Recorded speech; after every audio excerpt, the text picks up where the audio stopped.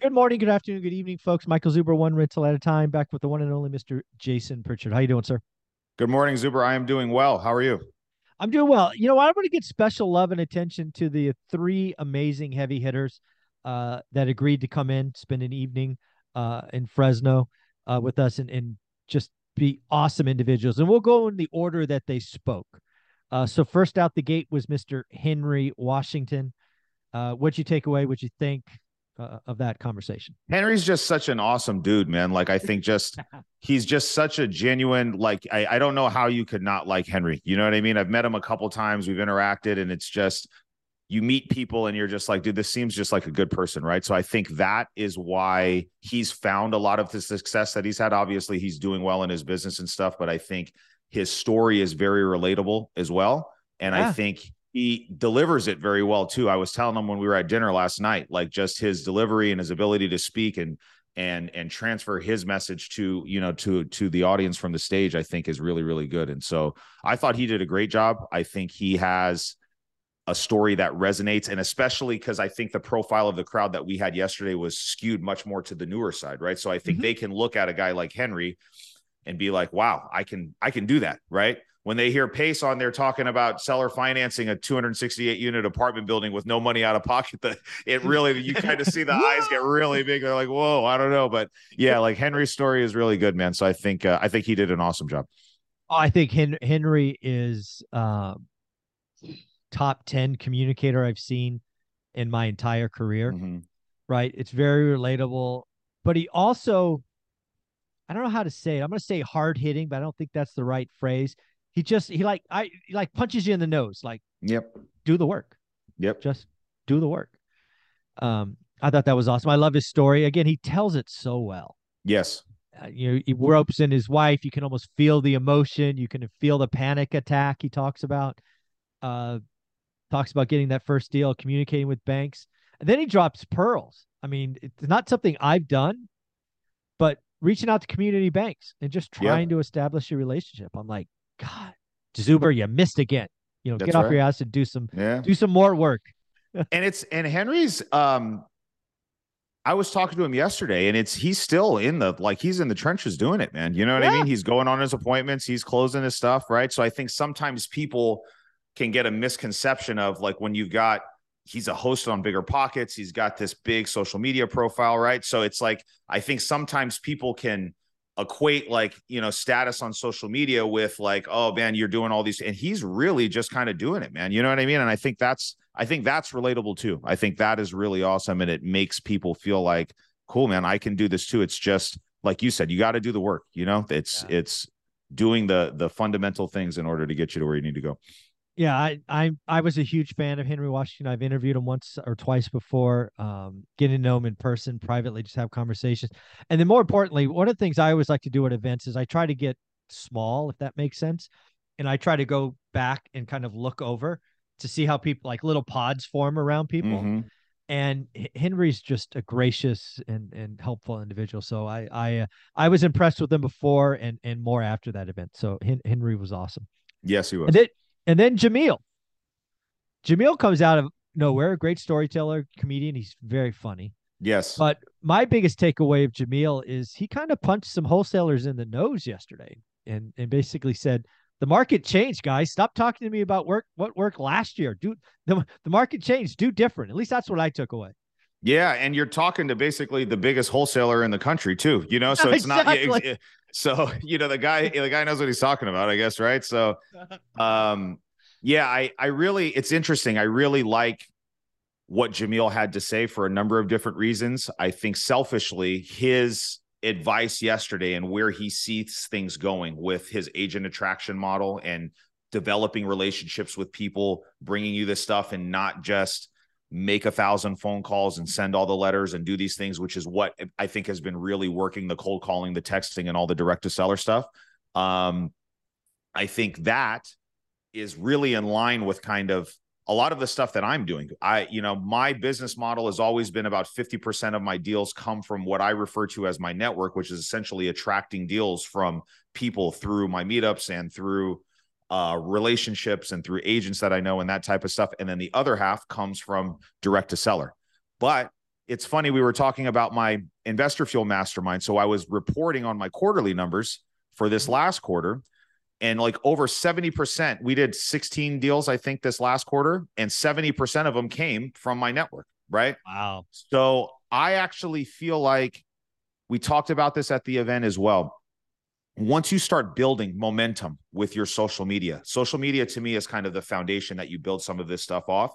I don't feel like it's something that can be hacked, right? Somebody can't just come in and fake the brand equity and the track record that people like you and I have established in our market, right? Mm-hmm. And so you have to, like, this is 5, 6, 7, 8 years for you, 20 plus years of a track record in the making, right? And sharing it effectively on social media, that's something that isn't going to, like texting, for example, where the carriers can make one change and then it goes down. That can't happen, right? Like your relationship and your track record is always going to be number one, in my opinion. So it was really exciting to hear an operator like Jamil say, this is where my vision is going, and having it be in line with what I'm doing well and what you do well, right? So for me, I was excited. I thought it was cool. Yeah. And again, I loved how the audience, there was a bunch of newer people there, and what I took from Jamil's conversation was, don't overcomplicate it. I mean, I don't know how many times he basically said, I mean, because we did a Q&A section right after lunch and he was on the stage. 3 or 4 times he looked at the person asking the question and was like, dude, you're not paying attention. Yep.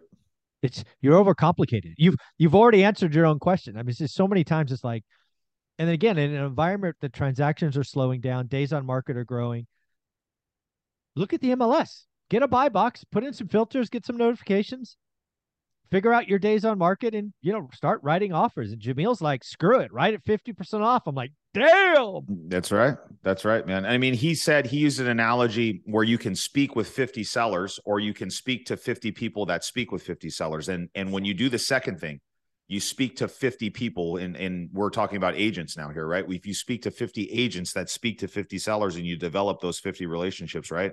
Eventually somebody's going to bring you an opportunity, but those 50 people will then continue to work in the background while you're talking to 50 other people. You know what I mean? Yeah, so it's almost like cloning yourself, if you will. Guys, it is, man. And so it's not brain surgery what we're doing here. You know what I mean? And so I think you think about it, and there is going to be an opportunity. We're already seeing it. We've had a couple deals that my team has done just from agents bringing them to us. I haven't seen an agent bring me a deal in the last 24 months, and they haven't had to, right? Yeah. But now it's starting to come. And so I feel like you need to, regardless of whatever's been working. I think that's something that I pride myself on. I know you're big on this stuff too. Just because it used to work this way doesn't mean it's going to work like that forever. And that's it. And I think our backgrounds in corporate America, like the goalposts are always changing. Always changing. Yeah. Always. So it's like your compensation plan was, yes. Yeah. It's like, okay, now it's this, now it's a new product. Now it's a new comp plan. Now it's a new, so I'm constantly like, all right, what's next? And now I'm ready for it. And we talked about leaning into these challenges and not saying like, oh my gosh, dude, like, why is it not working? And I was crushing it with this, and woe is me and being a victim. Like, no, you just figure out what you have to do now and just do more of that. And so it's good. It's nice that the learning curve for us will be lower on this one, right? It's not like a whole brand new thing, because we're already good at the thing that is kind of, it's shifting. And now it's going to be, this is going to be where the deals are going to come from. I wonder if it's our sales career that gave us that. Because earlier, I think we talked about 30 or 40% of the people are going to be out, and it's probably going to be because they don't pivot. Or if they do pivot, they'll pivot too late. You and I are looking at this, and people can go watch your playlist. You talked about getting finer on your buy box, tighter, less far away, like 5 months ago. Yeah. Right. You were like, done, we're pivoting. Then you did this and did this. I think that it is. I think that for me, it is. I think there's so many lessons. I talk a lot about like being disenchanted when I was in corporate America, and there was a component of that for sure. But I also feel like, looking back, if I'm being honest, it was the best experience that I could have that translates over to this, right? And so these lessons that we're talking about are things that I learned from that 15-year period when I was in corporate America, just kind of figuring this stuff out.